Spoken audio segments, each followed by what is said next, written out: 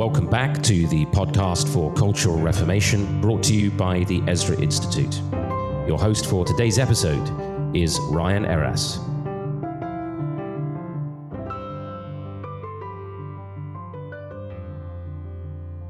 Welcome back, everyone. This is the podcast for Cultural Reformation, brought to you by the Ezra Institute. I am Ryan Eras, and I am joined by Dr. Joe Boot. Joe, welcome back, and Happy New Year to you and to all of our listeners. Great to be together again, Ryan, and Happy New Year to you and the family. And yes, a Happy New Year to all of our listeners who are joining us for our, our first 2023 podcast proper, because we had something in the in the tube for last week during the Christmas break. Yeah. So now we're back. It is 2023. I guess if anybody needs to see a newspaper clipping, we could work that out for them with the date. But take our word for it. We're now officially in January 2023, and looking forward to getting back. So we've just gone through a several week series on the thought of Thomas Aquinas, and specifically some of the areas where we find the thought deficient or problematic. And so thank you for sticking with us. That series is wrapped up. If you've got any questions, if there are areas that we didn't address, things that you'd like to hear more of on that subject or any other, please do send them in. You can write to us at info@ezrainstitute.com.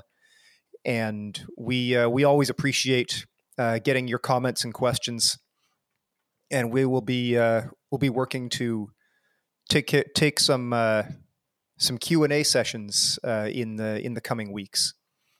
But as I said, we've wrapped that series on Aquinas.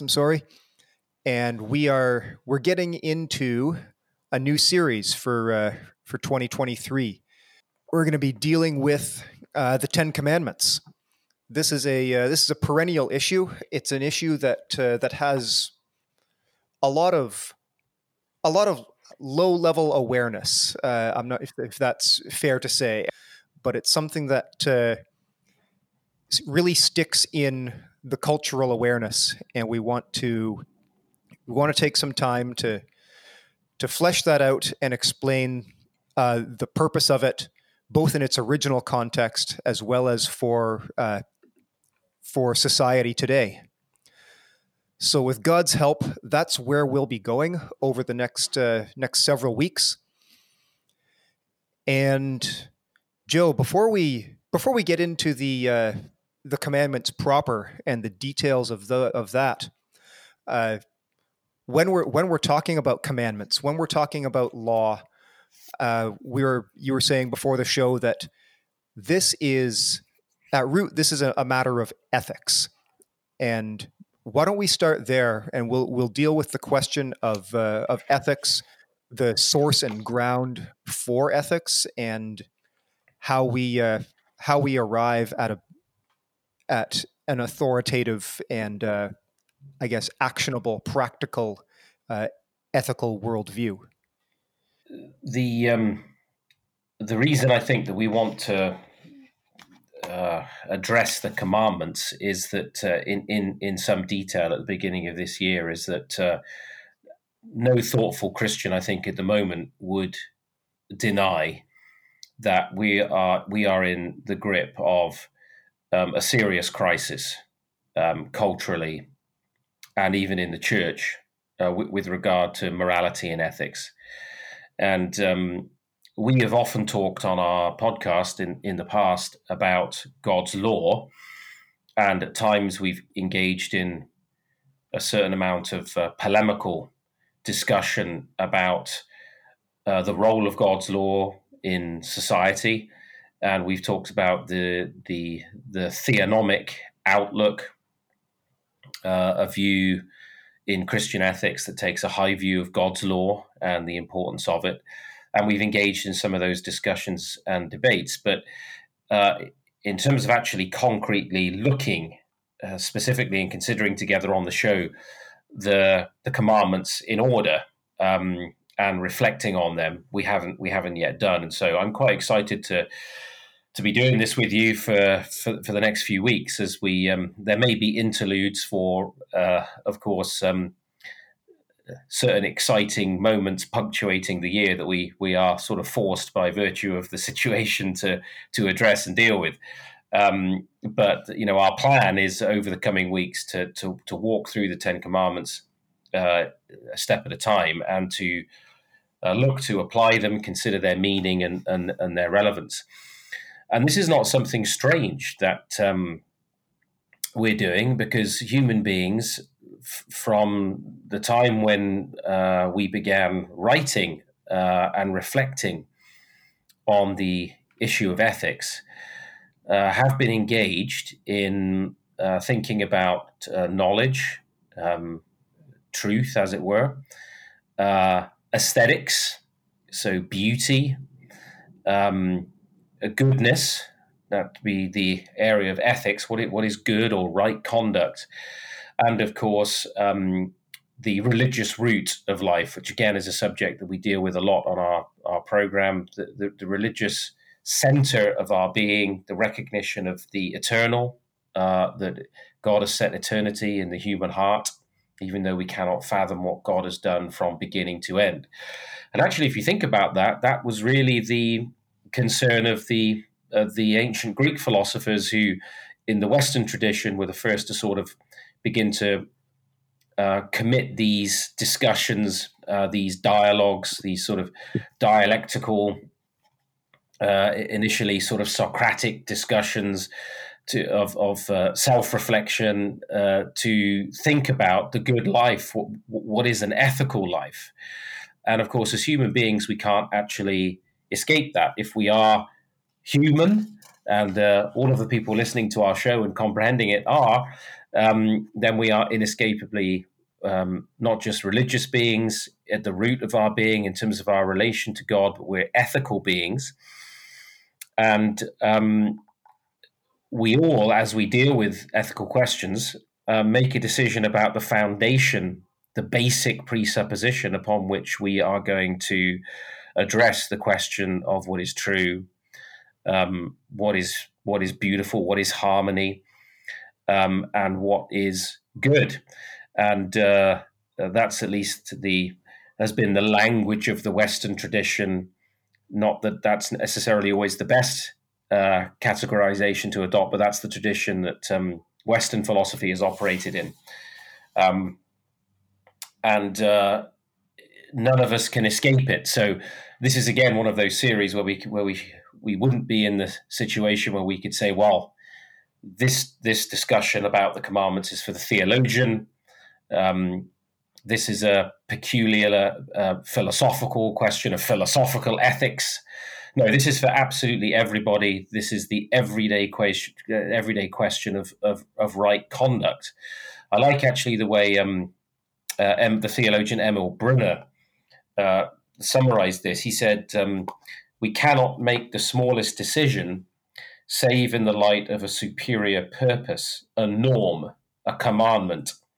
Indeed, we cannot avoid having one supreme idea of purpose and order, although this may be still very indistinct, and we may only be dimly aware of it.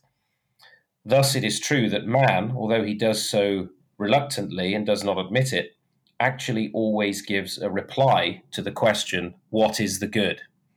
In the last resort, therefore, moral skepticism, like all skepticism, is a flight from one's own reality and a form of self-deception. Everyone who acts, everyone who lives as man with a human consciousness acts ethically. That is, he acts within the dimension determined by the ethical question. And so everyone is confronted with this. And so this series really is for absolutely everybody. That's right. No, it's a good positioning, a good grounding. Maybe a little bit exclusive to dogs, but I guess we'll have to deal with that after. All right. So, Joe, I guess one summary point that we could draw out of that introduction is that ethics is an inescapable concept. Everyone has some sort of ethical matrix through which they filter and process every decision and how they weigh some conception of the good or the evil. Take us from there to specifically some of the assumptions and assertions that are made in the Ten Commandments. Yeah, so central to the Christian perspective on ethics is, when we think about a final standard of truth or an ultimate presupposition, in the Reformational tradition, we would talk about the religious choice that everybody has to make about origin and meaning and purpose. And of course, for us as Christians, that is centered in the triune God of Scripture, who reveals himself variously in creation, in the Lord Jesus Christ, and in Scripture. And one of the first things we recognize as believers about the Word of God and the religious relationship to God is that the fundamental difference that's asserted in the biblical worldview, the fundamental distinction that's asserted in the biblical worldview is between the uncreated being of God and us as his creatures. And that fundamental difference, that fundamental distinction, meaning that God is the source of all meaning, and God's command word, God's word is also a command word. It's a law word, whether that's in the creation of all things or in the ethical commands that he gives. And so that his revealed word becomes the true source of knowledge for every area of human life and thought. So that is fundamental to the Christian world and life view, a creator-creature distinction, and the then authority, the sovereign authority of the Creator to command his creatures. And we've talked a bit about this before on the show in other podcasts, but that we shouldn't think of that command word purely ethically, because there is the command at creation to be, which is actually a promise command, because it's a command for things to exist, but also to continue in their existence. And because he is the God who created all things and sustains all things and governs all things and is the source of the meaning of all things, then his word is an infallible word. And because of the religious nature of humanity, so we would reject the Greek view that it's man's reason that is the root and source of truth and meaning. Often the Western tradition has taken man's rational thought and identified it really with human life itself, and man's reason becomes the command word. But in the Christian perspective, it's the living God who speaks a command word. And of course, that word is for our good and it's for our blessing, because he is the creator, he's the maker. And if you want to know how to use something properly, how to live, what right conduct or good conduct is, you need the maker's instructions. And so that takes us biblically to the commandments.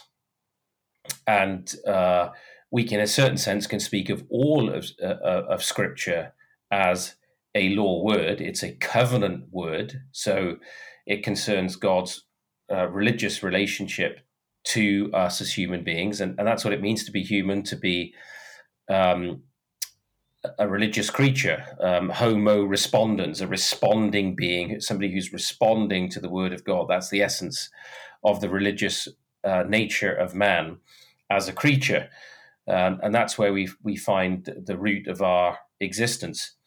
And amongst the laws, the commands that God has for creation, the norms or the laws, are in this ethical sphere of our lives.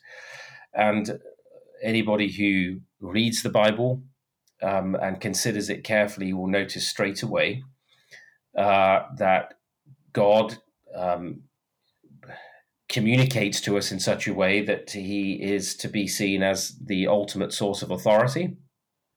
And he commands things and expects to be obeyed. And on the basis of obedience comes blessing and well-being and human flourishing. And on the basis of disobedience come curses and disintegration and destruction and ruin, because that is the way that God has ordered the world.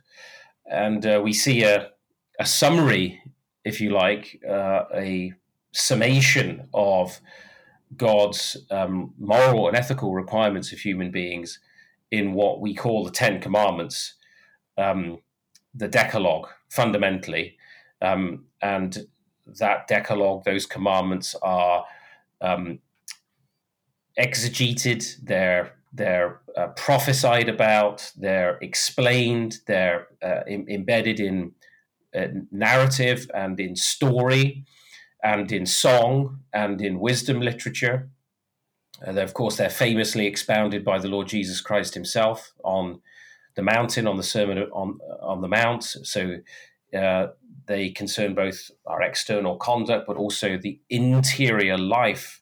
Jesus is concerned to bring out the full meaning of God's commandments, of God's law.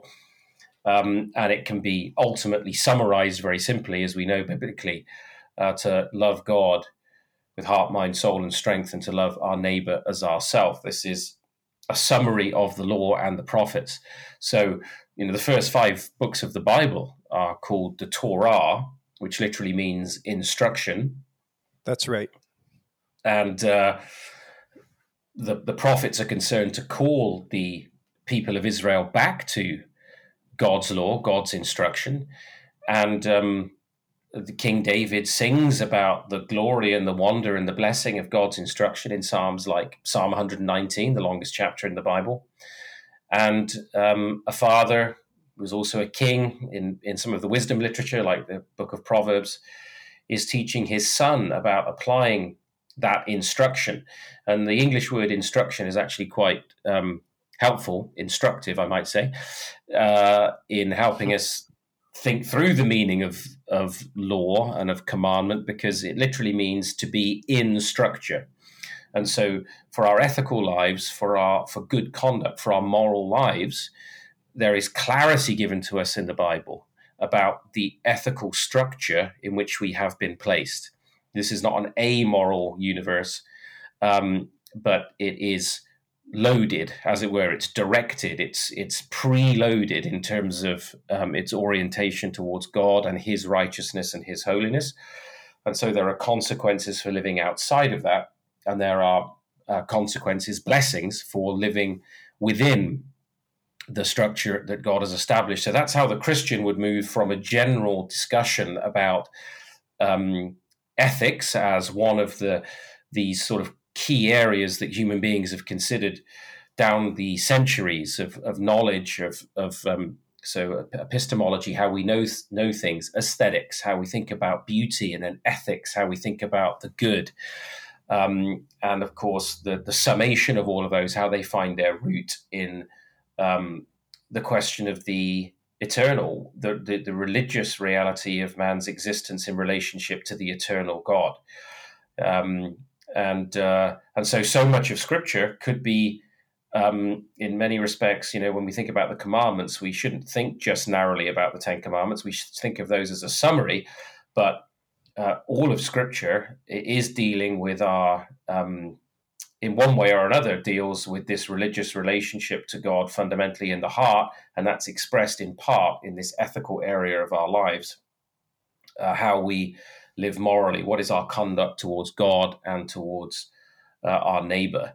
And this is the central concern of the Bible. So we move from merely abstract discussion about trying to perceive what the ground of the ethical life might be, which for the Greeks was generally abstracted into into an ideal world of abstract principles, and is actually in the Bible concretized in specific commandments to a people covenanted with God, and then, of course, incarnate in the life of the Lord Jesus Christ, that he was truly and fully obedient to that law.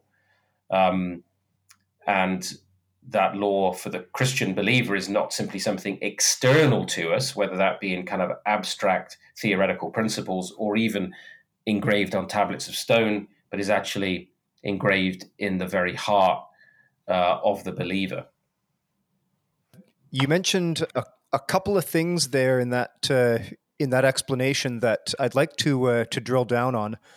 First of all, that there is an ethical structure to the universe itself that is oriented towards God, and you also used the phrase norms and laws, and we acknowledge that norms and laws often go around together, can be mentioned together, but we also make a distinction between the two.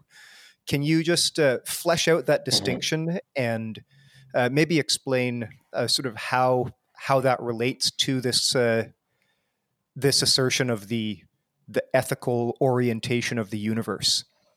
Mm-hmm. Yeah, that's a good question. So when we think about God's creation and God's law word, his calling all things into being, and his command, let there be, there are certain things that God has established within his creation, his law for creation, which you and I don't have any choice in whether we obey them or not. So, for example, we can talk about physical law.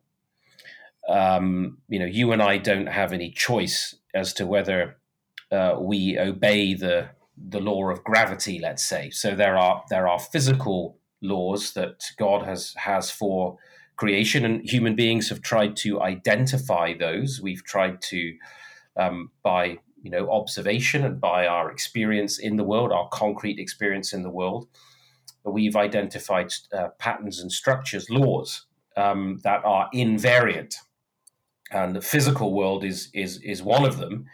And if we walk off the edge of a cliff, then the law of gravity is going to apply every time. You and I don't get a choice. We can't step off and say, well, I choose for this law not to apply to me today, or I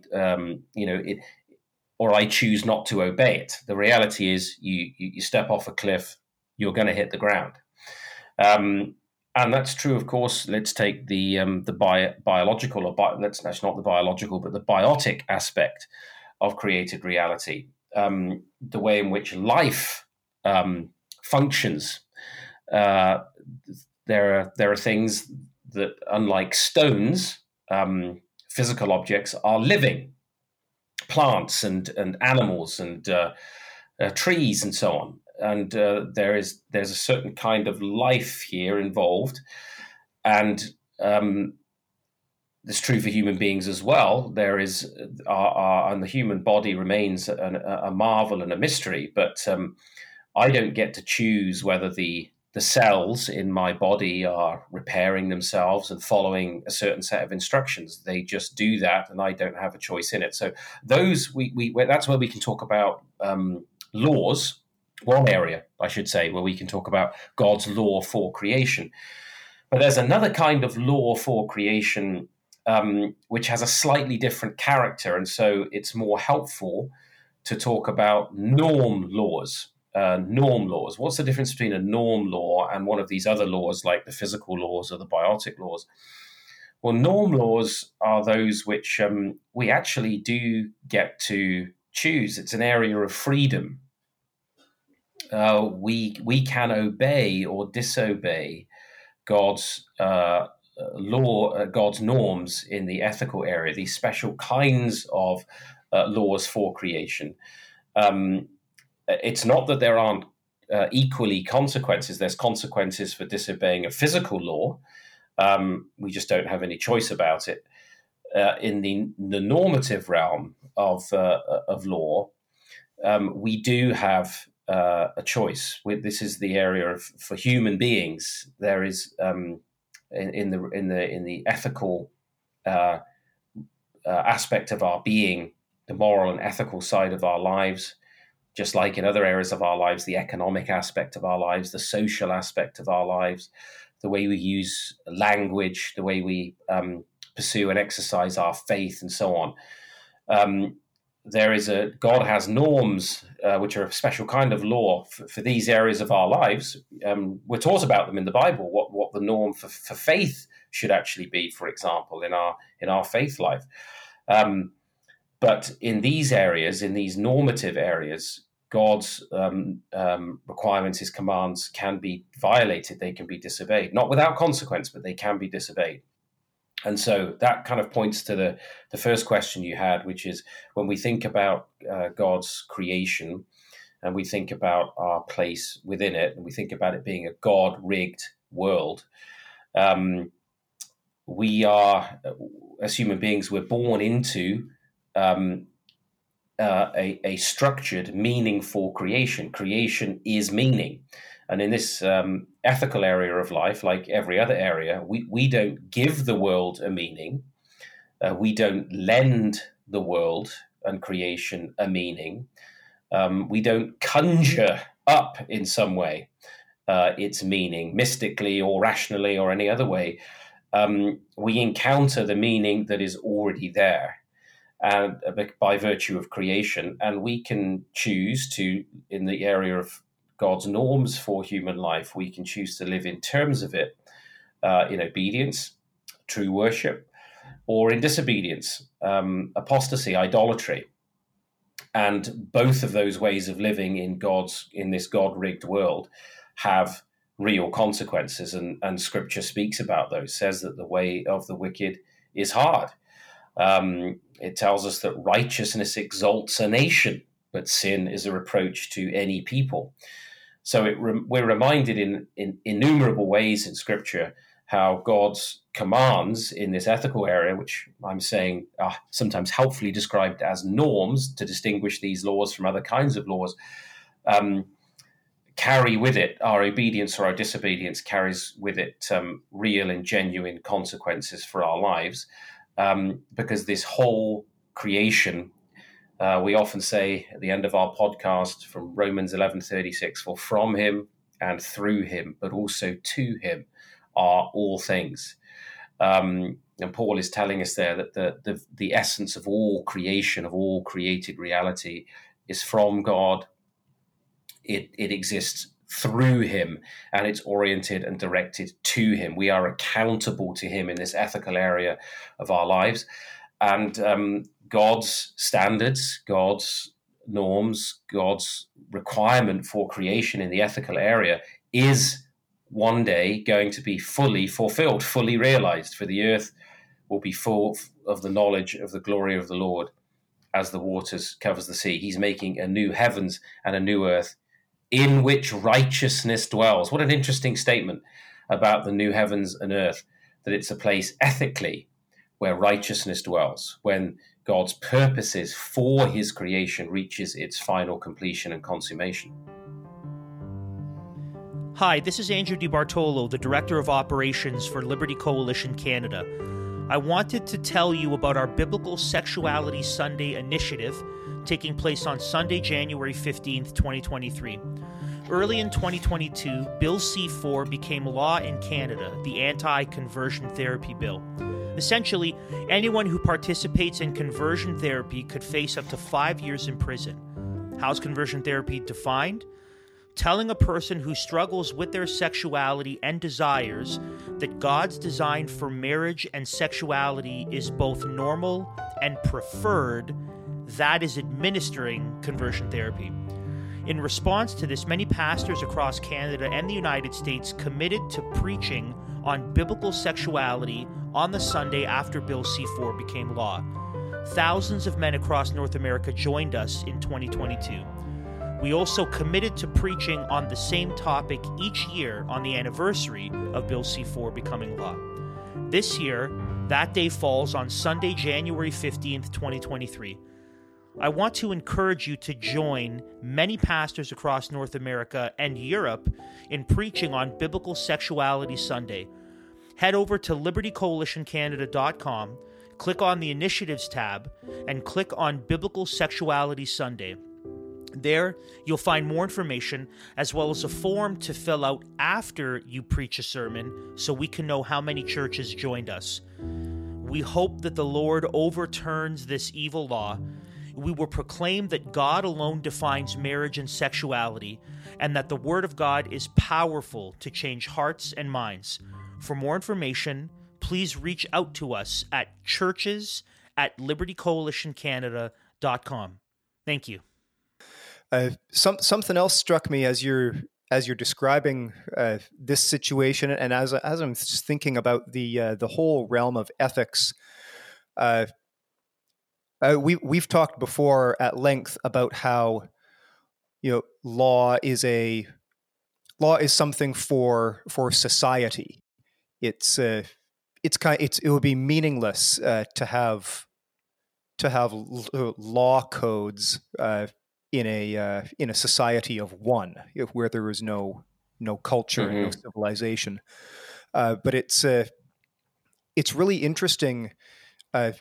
I'm reflecting here that all of our life, everything about our life, as you've mentioned before, is what's called coram Deo, lived before the face of God, and this is reflected actually in the Ten Commandments, as well as throughout all the laws of Scripture.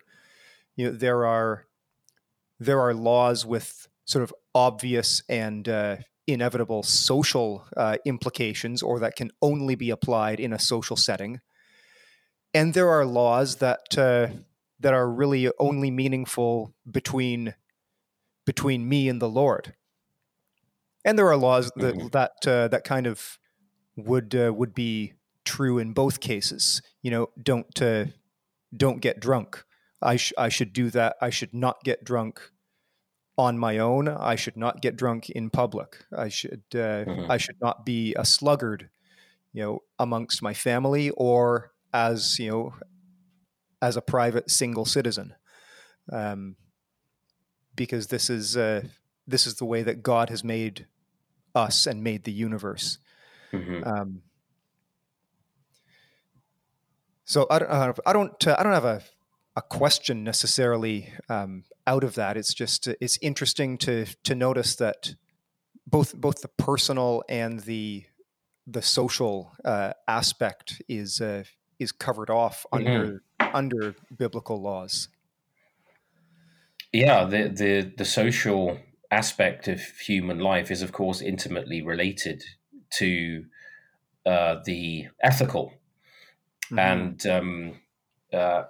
as it is to the aesthetic, because we can think about the beauty of the ethical life, the sociability of a truly ethical life. I mean, that's why we talk about people who are antisocial, is that in part their antisocial behavior is seen as being violating certain ethical norms and standards. So if you've used the illustration of drunkenness, or if a group of drunken hooligans are being rowdy and perhaps destructive in the street in your neighborhood, the social life of human beings is being affected by the ethical behavior of those individuals.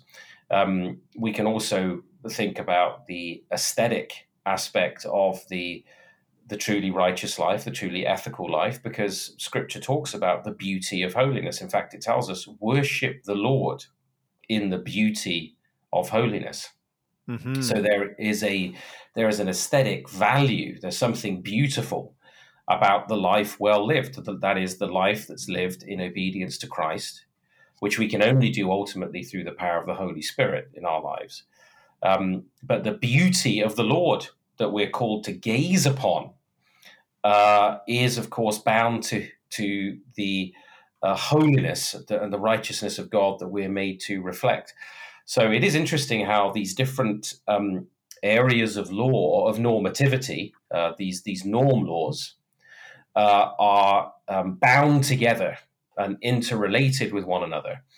And of course, they ultimately find their root in the heart, in the religious life, in the reality of because all life being religion, because of the fact of what you said there, the coram Deo, that we're living before the face of God.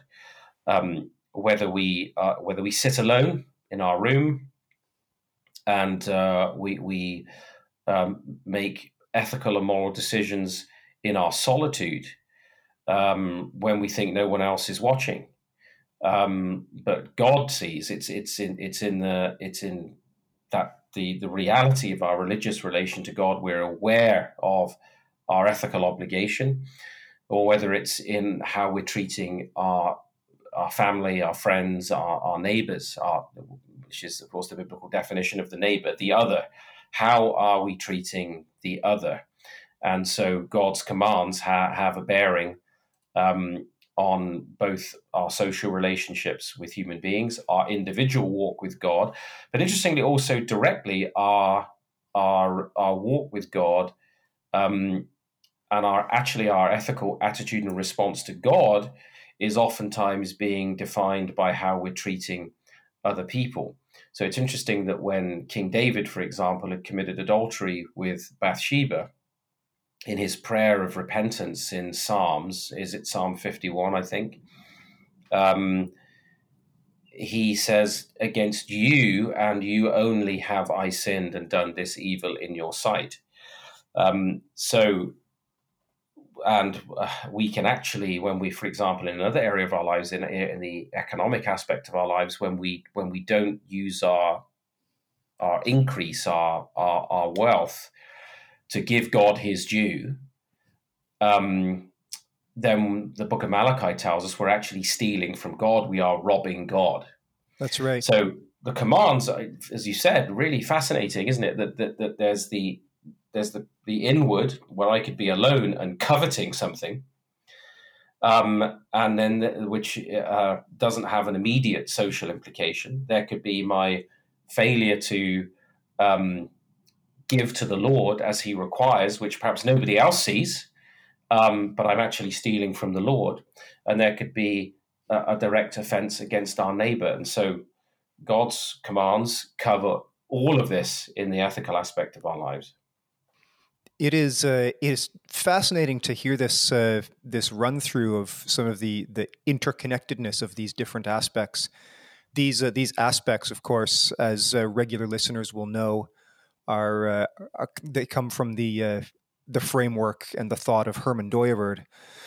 Joe, are there any other, now that you've got me on this track, are there any other significant aspects that where the ethical sort of, I guess, conspicuously or powerfully comes into play? How it relates to any of the other certain aspects? For certain, I think it would be difficult to pick any of the normative aspects of human life that are not powerfully interrelated with the ethical. I mean, a couple of obvious ones would be the logical, the rational aspect of our lives. I mean, the reality is, and this not just Christian philosophers, but many non-Christian philosophers have been attuned to and sensitive to this, that much of our reasoning and our philosophical system building and our philosophical conclusions are actually driven by our ethical desires. They're driven by the way that we want to live, and then, and in a certain sense, after the fact, we look to justify it. I think it was Nietzsche, actually, who was quite candid and honest about this, that the systems of the philosophers are really justifications of their moral preferences. And so we cannot separate our reasoning, our human understanding, in the way that our reasoning and our rational life takes us from our ethical desires, because there is no human being who stands outside of religious relation to God, and therefore no one which stands outside of an ethical relationship with the Lord. And that affects powerfully our thought life, and the way in which we're so quick to want to construct views of reality, both in the philosophy and in these various sciences, that will move us away, lead us away from God, shelter us in some way from God, put up a barrier between us and God. So that would be one, I think, powerful area. Another would be the way in which we use language, the lingual aspect of our lives. I mean, we can use our words for good or for ill. Out of the mouth, Jesus says, comes both blessing and cursing. Mm-hmm. And you look at the way our modern culture is trying to use words to remake reality, to actually alienate God's creation from him, and to be absolutely anti-creational, anti-normative, and to try and destroy God's order and these normative structures by turning them on their head. So you think about modern movements for human identity, for example, and the way in which we're now manipulating language, destroying the normative structure, the law as it relates to language, and violating long-established meaning within our use of language to subvert reality. So I would say there's two really good illustrations: the lingual aspect, the way we use language, which we can use to bless and curse God and men, or to reflect God's good creation, or to try and overturn it. And in the rational, the logical aspect of our lives, as we, in terms of human understanding, in this more the theoretical area of our lives, the speculative area of life, we can use that part of our lives to move against God because we are seeking to justify ourselves ethically. I totally agree, and it's reminding me, as you said, all of these come to all these different tributaries flow into the root, which is the heart. Mm-hmm. And I expect that's part of the reason why Christ said that the greatest command is to love the Lord your God with all your heart, soul, and mind. Mm-hmm. Yes, and we, in the end, at the heart and the center of the ethical aspect of our lives is that word love that you've just used and centered it in the summary of the commandment. It's interesting, isn't it, that in the Johannine epistles, that God is described in such a powerful and simple way, not in terms of the categories of philosophical speculation or even sort of theological speculation about the being of God, but very simply, God is love. Mm-hmm. And those that live in love live in God, and God lives in them. And so the next question becomes, for us, how is that love manifest? How is that love expressed in our human relationships? And actually, the Apostle Paul is very clear about that in Romans 13, when he says that love is the fulfillment of the law, because love does no wrong to its neighbor. To its neighbor, and he goes there in Romans 13 through a number of the commandments of the Decalogue, of the Ten Commandments, and he tells us that that love is to fulfill these commandments. There is, of course, a very unique way in which the Lord Jesus Christ loved us, in that while we were still sinners, Christ died for us. That's how God manifested his love for us, and that while we were still in ethical rebellion, in utter apostasy, in total religious rebellion against the Lord, God, Christ died for us. And expressed his love for us. And part of Jesus' exaltation of the law and the law of love is interesting. At the Last Supper, he didn't issue a new 10 commandments, but he gave them a new commandment, which is bound to the 10 commandments. It's bound to the Decalogue, and it's a further explication. It's an outgrowth of them. He says, "A new commandment I give to you, that you should love one another as I have loved you." So you now have, because Christ is the living Torah, he is the truly obedient Son. He is the perfect manifestation of God's righteousness and holiness. He is now our example. He's the one we imitate, the one who fully obeyed, who fully fulfilled all the requirements of the law of love. So if we might, well, you mentioned Herman Dooyeweerd. He tried to kind of articulate the essence or the root or the very center of what the ethical aspect of our lives is all about. And he talks about a nuclear moment. What is at the very heart of the ethical? It is the love commandment, to love God and love our neighbor as ourselves. And God is love. So when we love God and love our neighbor, we are imaging God truly, as we were made to, as we were created to, because God is love. But we can never separate law and love in the way that a lot of modern Christianity, a lot of contemporary Christianity tries to, in this misunderstanding. It tends to see love as some sort of elastic principle connected primarily to the sensitive or the emotional aspect of our lives, the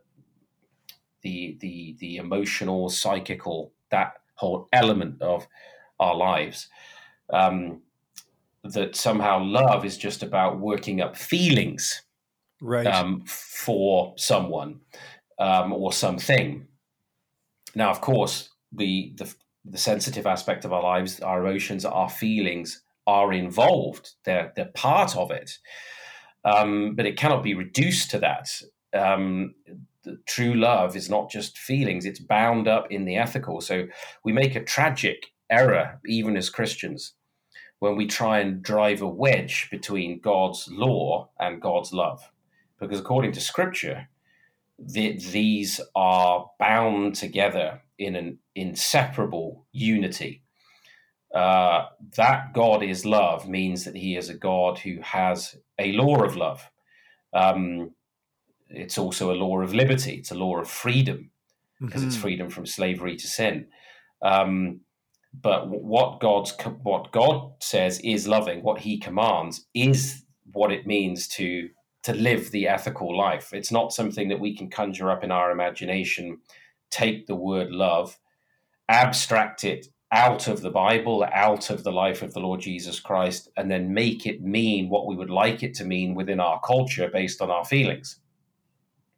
God being love does not mean he has a sort of lazy,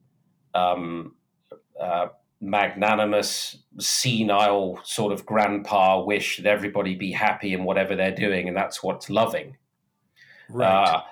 It's the love of God. There's actually a beautiful passage in C.S. Lewis. I wish I had it in front of me, but I remember years ago being so struck by it, where he describes what an awesome, almost a terrifying thing it is to be truly loved by the Lord, because he loves us so much that he cannot leave us as we are.